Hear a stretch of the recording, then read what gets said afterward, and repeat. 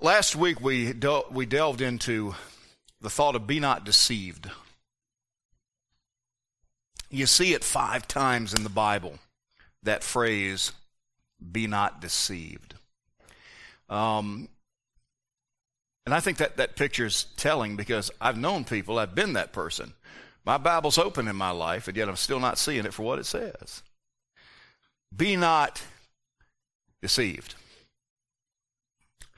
Last week we began with the idea of we shouldn't be deceived regarding our own tendency.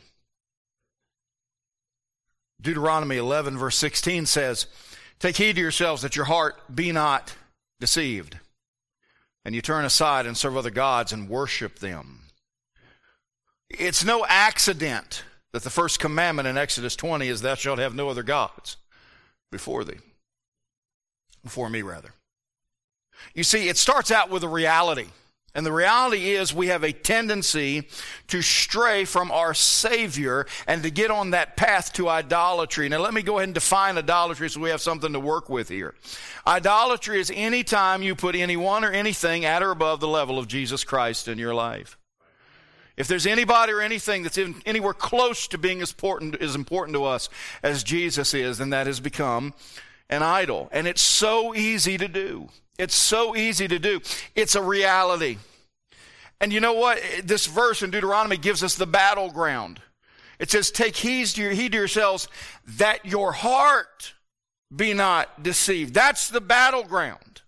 Your heart, the mind, emotions, and will. We could say it this way. Your thinking, your mind is the battleground. And if we can win the battle in our mind, if we can win the battle in our thinking, everything else starts to fall into place. So what's the deception? Be not deceived. Here's the deception. Oh, that'll never happen to me. We're deceived if we think that. We're deceived if we think that we could never have an idol in our lives that comes before Christ. So last week the message was titled this, regarding our tendencies. It was entitled "The Deceptive Path to Idolatry." The deceptive path to idolatry. We saw distraction. The first step is distraction. It says, "Take heed to yourselves that ye be not deceived, that ye turn aside."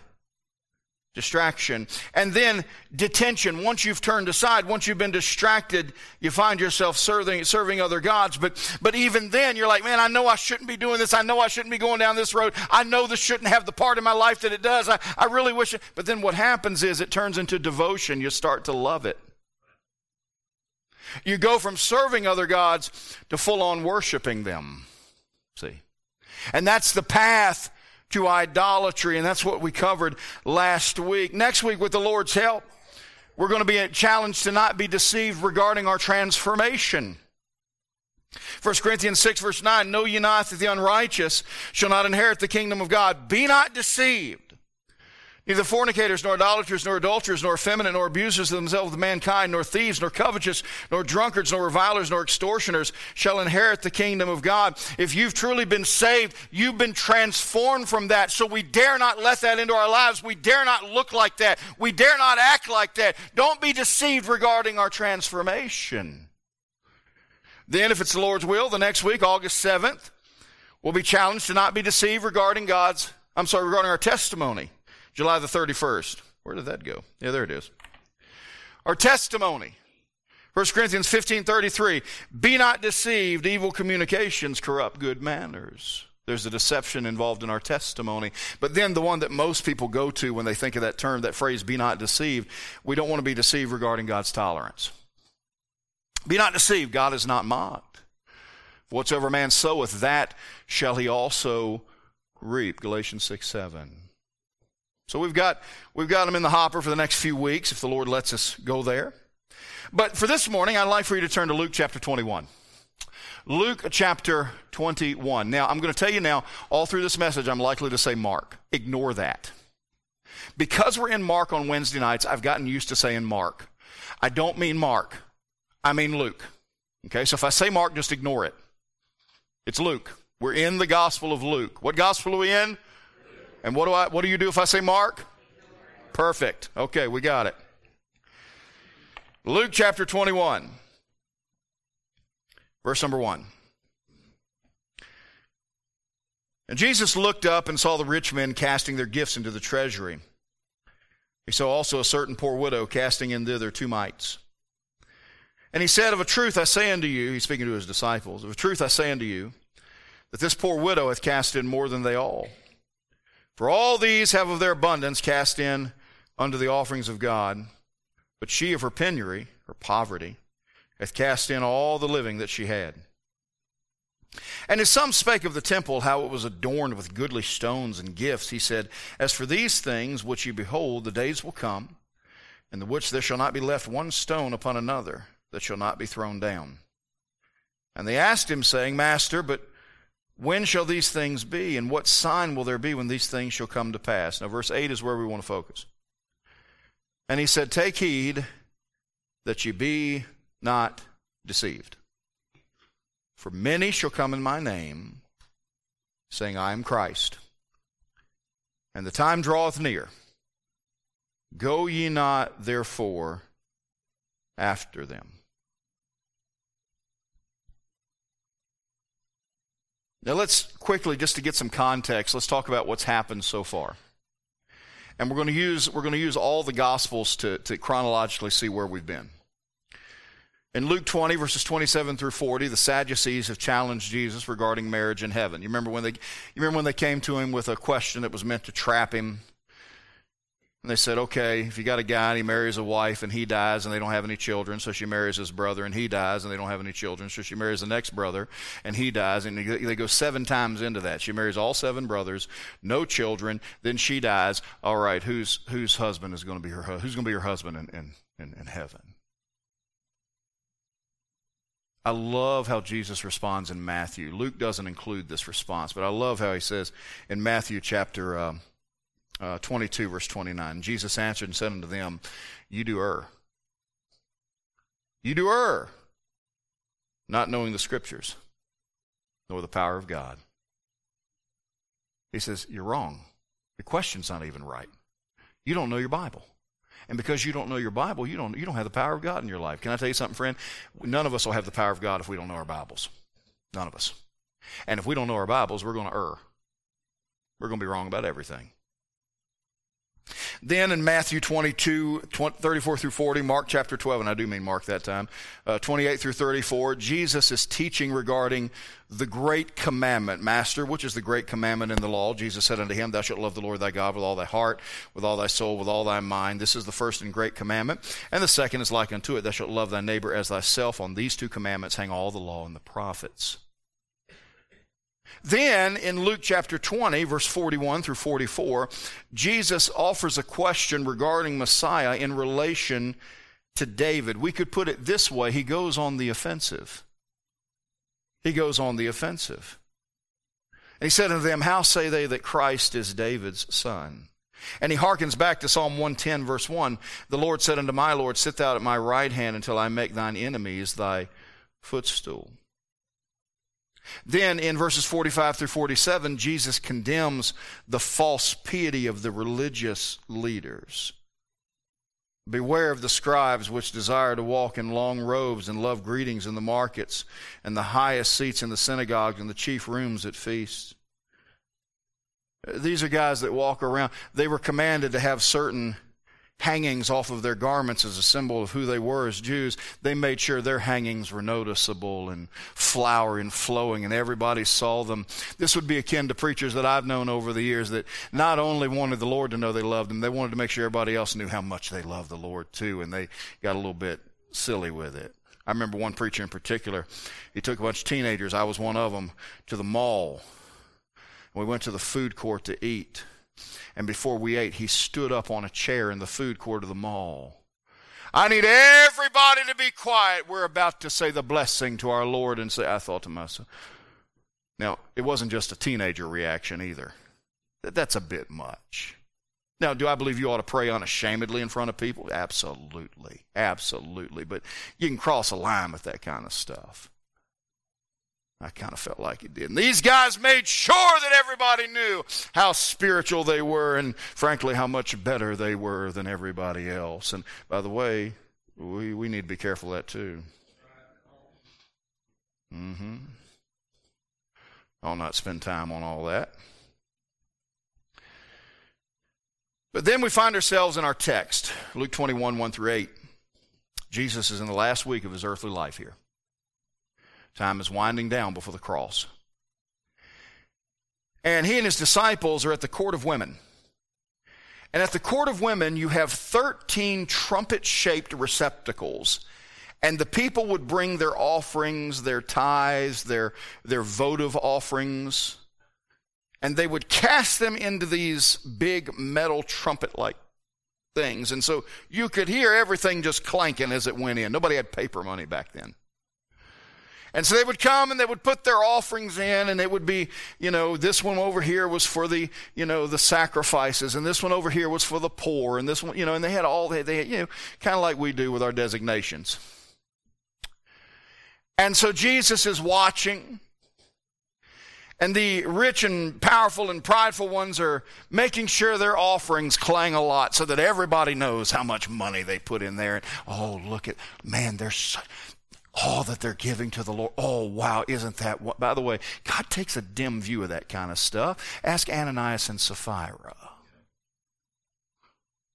In contrast, you've got a widow. She's got 2 mites. The word is lepta, and it's 2 copper coins. They represent about half a penny or half a day's wage, and it's all she's got left. She leaves them and departs with nothing left. Now, can I take a sanctified on-purpose rabbit trail for a second? Some of the people I read after take the position that Jesus is not really commending this widow because she's giving to a corrupt system, and that what this story of the widow and her 2 mites is meant to do is meant to show that when you give to a corrupt religious system, it ultimately takes everything you have, that it's not really a commendation on her, that it's just a lesson that we need to learn, that when because she's giving to, it's being misused and all that, and Jesus is not overly impressed with her personally, but the lesson, I don't agree with that. I don't agree with that. Can I tell you, there is actually biblical evidence of God commending people for giving to a corrupt system. Once again, I think the 7 churches of Revelation are just that. They're churches, and churches means there's people saved in them. But of the 7, the most corrupt is almost certainly Thyatira. And when you read in Revelation, I think I got it written down here actually. When you read in Revelation 2 verse 19, he's speaking to Thyatira and he says, I know thy works, and charity and service and faith and thy patience and thy works. He mentions it twice. What's he saying? Yes, Thyatira has become corrupt and Thyatira is doing all things wrong, but there are people in there that are trying to do right, and I notice that. So I don't take that position that he doesn't commend her. I think he does, and we'll talk more about her later. We'll get back to her in a minute.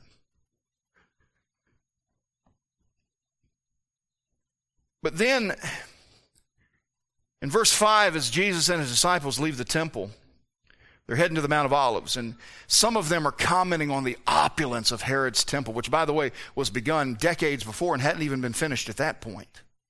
Herod is dead now. His son has taken over, and it's just opulent. Jesus, did you see the gold toppings around the edge of the, did you see that? Oh, wow. And the jewels that are encrusted in there. And oh, wow, wasn't that beautiful? Jesus is at best unimpressed. And this is what he says in verse number 6. He says, for these things which we behold, the days will come in which there shall not be left one stone upon another that shall not be thrown down. Jesus makes a prediction that temple that you're so enamored with, in short order, is going to be completely razed. No stone will stand on top of the other. And in AD 70, that's exactly what happened. Roman general Titus came in and razed the whole city. Now, what's interesting is some historians claim that Titus's initial orders were not to take down the temple. He was smart enough to know we're going to have all kinds of problems out of these Jews if we don't leave that temple. What happened was it caught fire. And the fire got so bad that the gold began to melt down between the stones, and the soldiers started pulling the stones down to get access to the gold. See, Jesus made a prediction. It didn't matter what Titus ordered. What Jesus said would happen, happened. And now all you have left is the temple. On the Temple Mount is the Wailing Wall, which is not a part of the temple proper. It's part of the retaining wall that was under the temple. And you'll see there's not one stone upon the other there. When Jesus says something's going to happen, it happens. That's why I'm completely confident he's coming back. Because he said he would. And what Jesus said will happen, happens. And then in verse 7, he begins what is called his Olivet Discourse. Now, Matthew and Mark record much more of this sermon than Luke does, and there's a reason for that. Luke is addressed to Greeks. And the Greeks would not have had that much of a need at that point for all the messianic and Jewish tones of that sermon. And so it's important to remember that the only proper interpretation is from a Jewish or a messianic perspective of what he's about to talk about. We must view that through the lens of Jews and his messianic kingdom. But that doesn't mean that we can't have application here. Verse number 8. And he said, take heed that you be not deceived. For many shall come in my name, saying, I am Christ. And the time draweth near. Go ye not, therefore, after them. The word Christ comes from the Greek word Christos, which means anointed one. It's the equivalent of the Hebrew word from which we get Messiah. What is the Messiah? What is the Christ? He's the one who is king. He's the one who's crowned with authority. He's the one that reigns with authority on the throne of your and my life. So with that said, our application to the 2022 church gets a little bit clearer. Be not deceived. Many will come and seek to lay claim to the throne of your heart. Don't go after them. You see, right now, everyone in here, saved or unsaved, you have a Christ. Someone that you have anointed as Lord of your life. Something that you have anointed as Lord of your life.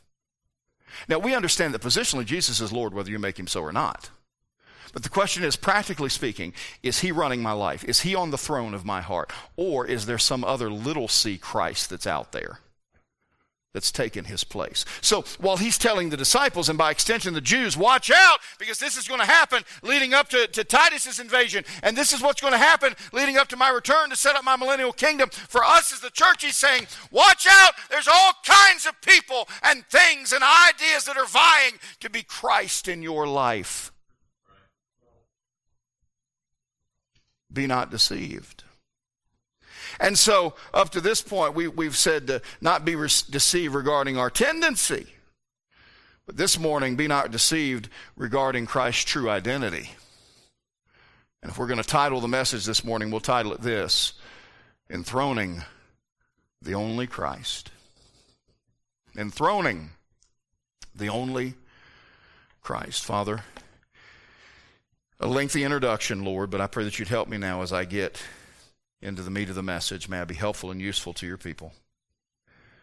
May Christ be lifted up, and may we all leave here with him enthroned, right where he should be, on the throne of our lives. Help us, we pray. In Jesus' name, amen. You see, that was the introduction, Andy? Yep. Take heart. Take heart. Got a question for us. I'm asking you, but I mean it for me as well. What false Christ could currently be challenging for the throne of your heart? I don't care how long you've been saved. I don't care how involved you are in ministry. Every one of us have to constantly be vigilant to not be deceived about other little c Christs that want to take the throne of our lives. What could it be for you? What could it be for me? Well, let's take the narrative here and let's pick out three things that it could be. Three things that it could be. First of all, maybe it's attention. Attention. I crave attention. I am ruled by attention. Look at verse 1. And he looked up and saw the rich men casting their gifts into the treasury. They're making as much noise as possible. They want everybody to know how much they've given. They want everybody to know what they've done. They want everybody to know how spiritual they are because they need that attention. And that's what rules them. We are seeking God's face regarding the Family Life Center, trusting Him to give us what we need to build it and to build it soon because we need it soon. We need it now. And He knows that. Thankfully, the estimate is going down. There was at one point that the estimate to build it was upwards of $3 million. We're thinking it's right more in the area of 2.5 now. So much better. Oh, 2.5, that's great, All right. Let's suppose that somebody in here had that money. Disposable income on hand. And I'll not use anybody as an example. I don't know of anybody that has it. And if you do, come see me. And God lays on your heart to give. And He lays on your heart to give, and nobody know who it was. Could you do it?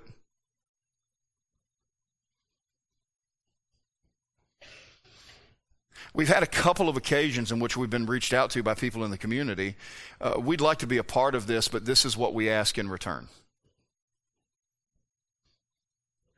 The answer is no. You either give it to God or you don't. Now, I'm not talking about anybody in our church, okay? But word's gotten around that we're trying to build a big building. And people like big buildings. And they like having percentages of big buildings. The answer is no. We don't do quid pro quos with the work of God. We just don't. Okay? And I'm sure they have the best of intentions. We just don't do it. Because when you give something to God, you either give it to Him or you don't. But if I had a guy I knew in my last church. And I preached something, did something. I did something. I don't preaching or walked funny or something. I don't know. But I made him mad. And he came to me. And he asked me again for what he wanted. And I had to tell him no. And he said this, "Don't you know that I helped build this church?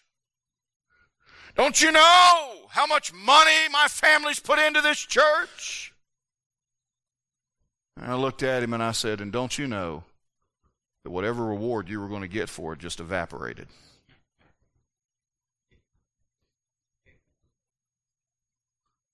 Because if you're doing it for the attention, well, and by the way, preachers are bad about this.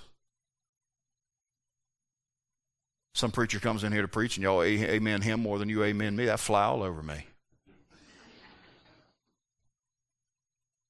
I act like it doesn't. I act all spiritual. Praise the Lord. I'm so glad the Lord used you. We don't care who He uses. We do. I'd rather use me, but we don't,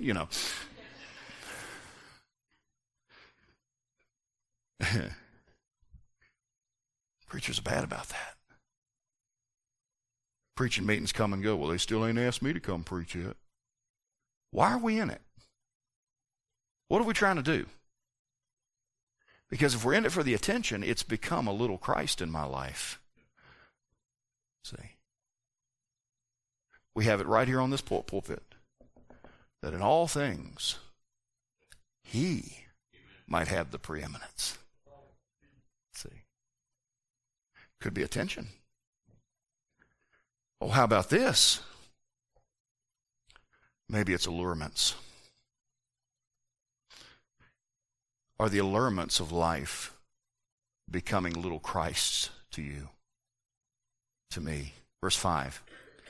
And as some spake of the temple, how it was adorned with goodly stones and gifts, the disciples were overcome with the stuff.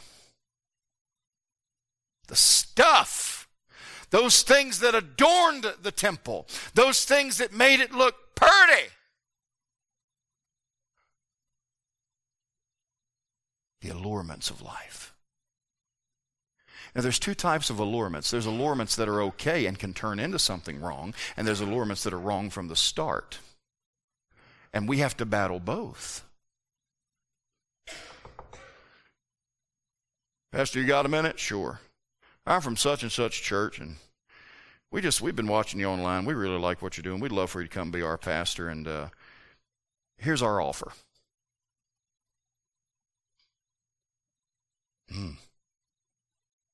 That's a lot of zeros. And only one decimal point after two places. I like that. Oh, I think God's in this. By the way, this has not happened. But I know preachers that do it. Everything's a stepping stone to the next biggest thing, and the next biggest thing, and the next biggest thing. The allurements of it. Ooh.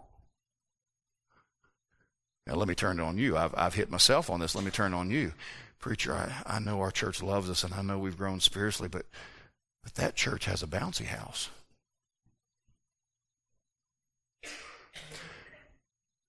That church has a whole orchestra. That church over there, they offer this. What happens? Allurements. I'm not saying God doesn't move people. I'm saying you better know why he's moving you. I know God's given me a good wife. I know God's given me a good husband. I know God's given me a good family, but that over there is tempting. Allurements. And it could be anything.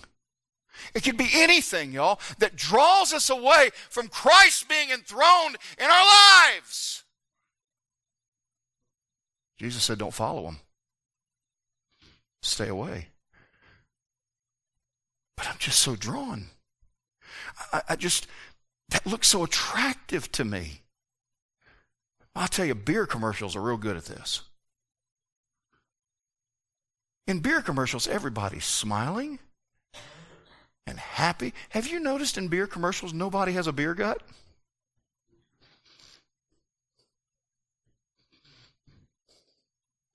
And they're partying, and they're the best of friends, and they don't tell you anything about drunk driving. They don't tell you about spending all your money on booze. They don't tell you anything about cirrhosis of the liver. They don't tell you anything about all that. No, it's alluring. And these disciples, instead of looking at the sacrifices and what they were meant to picture, and instead of realizing that they're picturing the guy that's standing right there, they're too busy looking at the baubles. The gold, the silver, the brass, the gifts that have been offered, and just all the wondrous things of the building. Now, I'm not against remodeling, and I'm not against sprucing things up. We need to remodel this auditorium. It's been this way for a while now. We need to get some new stuff going on in here and all of that. But here's my question. If the church burnt down tonight, would we still meet next week? Because the church is still the church. It's just a building. But we get so caught in the allurements of life. And they become Christ. Oh, now here's the third one. Jesus said in verse 8, he said, be not deceived, for many shall come in my name, saying, I am Christ. Those allurements will come, that attention will come. He says, go ye not therefore after them. Don't you follow them. It could be attention, it could be allurements, and just like before, it could be something that starts out good and becomes bad, or something that's bad from the beginning. It could be affections. Now, we're not going to read for time's sake, but when you read verses 9 through 19, now we're talking about two things going on here. First of all, what happens leading up to Titus's invasion, but more than that, what happens leading up to Jesus' return at the end of the tribulation, okay? That's the proper interpretation, but we're going to make some application. In verses 9 through 15, the first thing you see is people are being lured away by their fear, their affection for self. You know, self-preservation is a pretty powerful thing, isn't it? Isn't it? What if you'd been on the Titanic? Women and children, women and children. Let's be honest, some of us men be like, well, she's sorry. She don't need to be on that boat. World needs me. Self-preservation kicks in. By the way, history tells us that it did some. Some people snuck onto those lifeboats and shouldn't have been on there. They're fearful. And so the affection of self and wanting to preserve oneself is what kicks in. And sometimes we let other things take the throne of our heart because it benefits ourselves. And we're afraid to do otherwise. We've not faced what other countries have. We've not had people kick in our doors and demand that we renounce Christ or we die or go to prison. But it happens. It happens in communist countries. It happens in Muslim countries. And it even happens in quote-unquote Christian countries that have lost their moorings. It happens. It did happen here at the onset of our country. You had to have a license to preach. And if you didn't, you got thrown in jail. Thankfully, we got away from that. Our affections, that fear, that self-preservation. But you know what verse 16 talks about? It talks about family. Talks about family. Everybody that saw that got excited because they know that's the last point. It talks about family. And can I tell you, there are some people that you're not walking with God and Christ isn't enthroned in your life because your family drew you away from Him.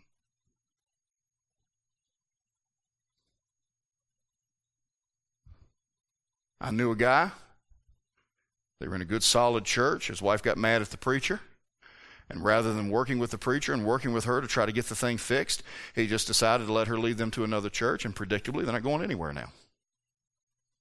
And by the way, it could just as easily have been the wife and the husband. It could have been reversed. It just happened to be that way. And I've known a ton of parents that have stopped going to good churches because their kids wanted to go somewhere else. And they followed them. Or the kids didn't want to go at all. They wanted to play ball. Or they wanted to be involved in this or that. And now none of them are in church. I love my family. But they've drawn me away. Verse 17 talks about friends. You shall be hated of all men for my name's sake. Perhaps your affection for those friends would keep you from having Christ enthroned in your life. It's such an interesting thing. Many times in our Christian experience, we'll be tempted by those we love.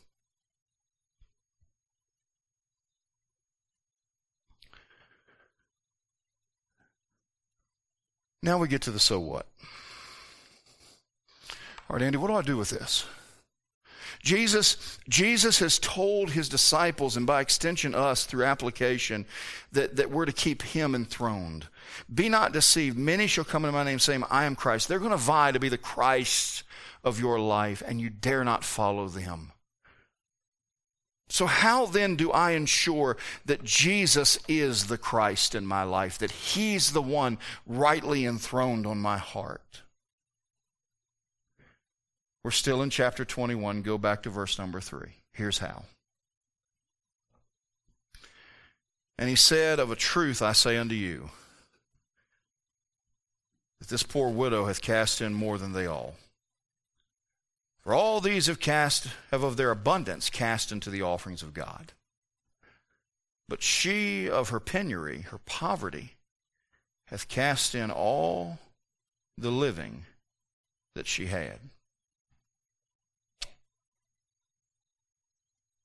God is not nearly so interested in what we give as he is in how much we keep.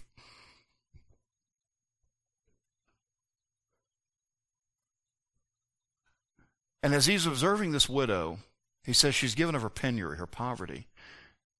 But he says that she hath cast in all the living that she had. Now we see that word living and we think livelihood, her assets, she's left with nothing, and that's true. But the word that he uses is very interesting to me. He uses the word bios, from which we get biology, which means life. What's he saying? She just gave her life. She has nothing. She has nothing to go home to. She has no food to purchase. She has nothing to eat. She can't purchase new clothing or anything to make new clothing. She has nothing to wear. She just gave her life. So how do you keep Christ enthroned in your life. Just like we sang. Take my life and let it be wholly consecrated, Lord, to thee. I've known Christians said, Lord, you can have all my money, but you can't have this. Lord, you can have all of my pastimes, but you can't have that. That's not what God wants. All God wants is all. He wants my ministry. You know what else he wants? He wants my marriage. And he wants my kids. And he wants my money. He wants my hopes and my dreams. He wants them all. That's what Paul meant when he said, I die daily. I give it all over every day. He told the Romans, I beseech you therefore, brethren, by the mercies of God, that you present your bodies a living sacrifice. That's everything.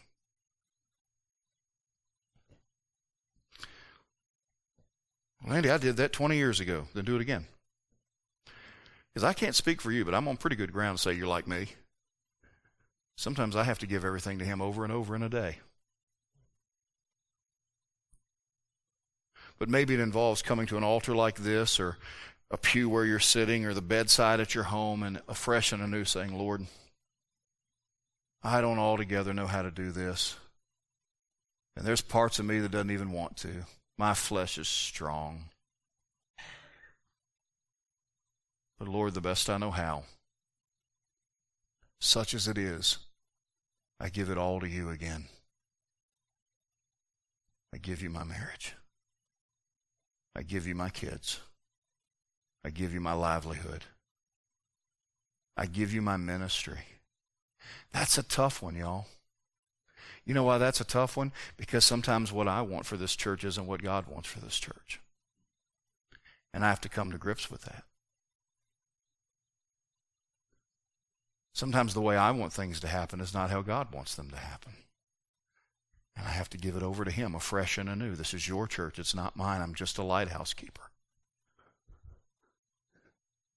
Andy, you don't understand. I've been working hard in this direction, and now God said, die to it. Because it's his. And he has every right to expect of us whatever he wants.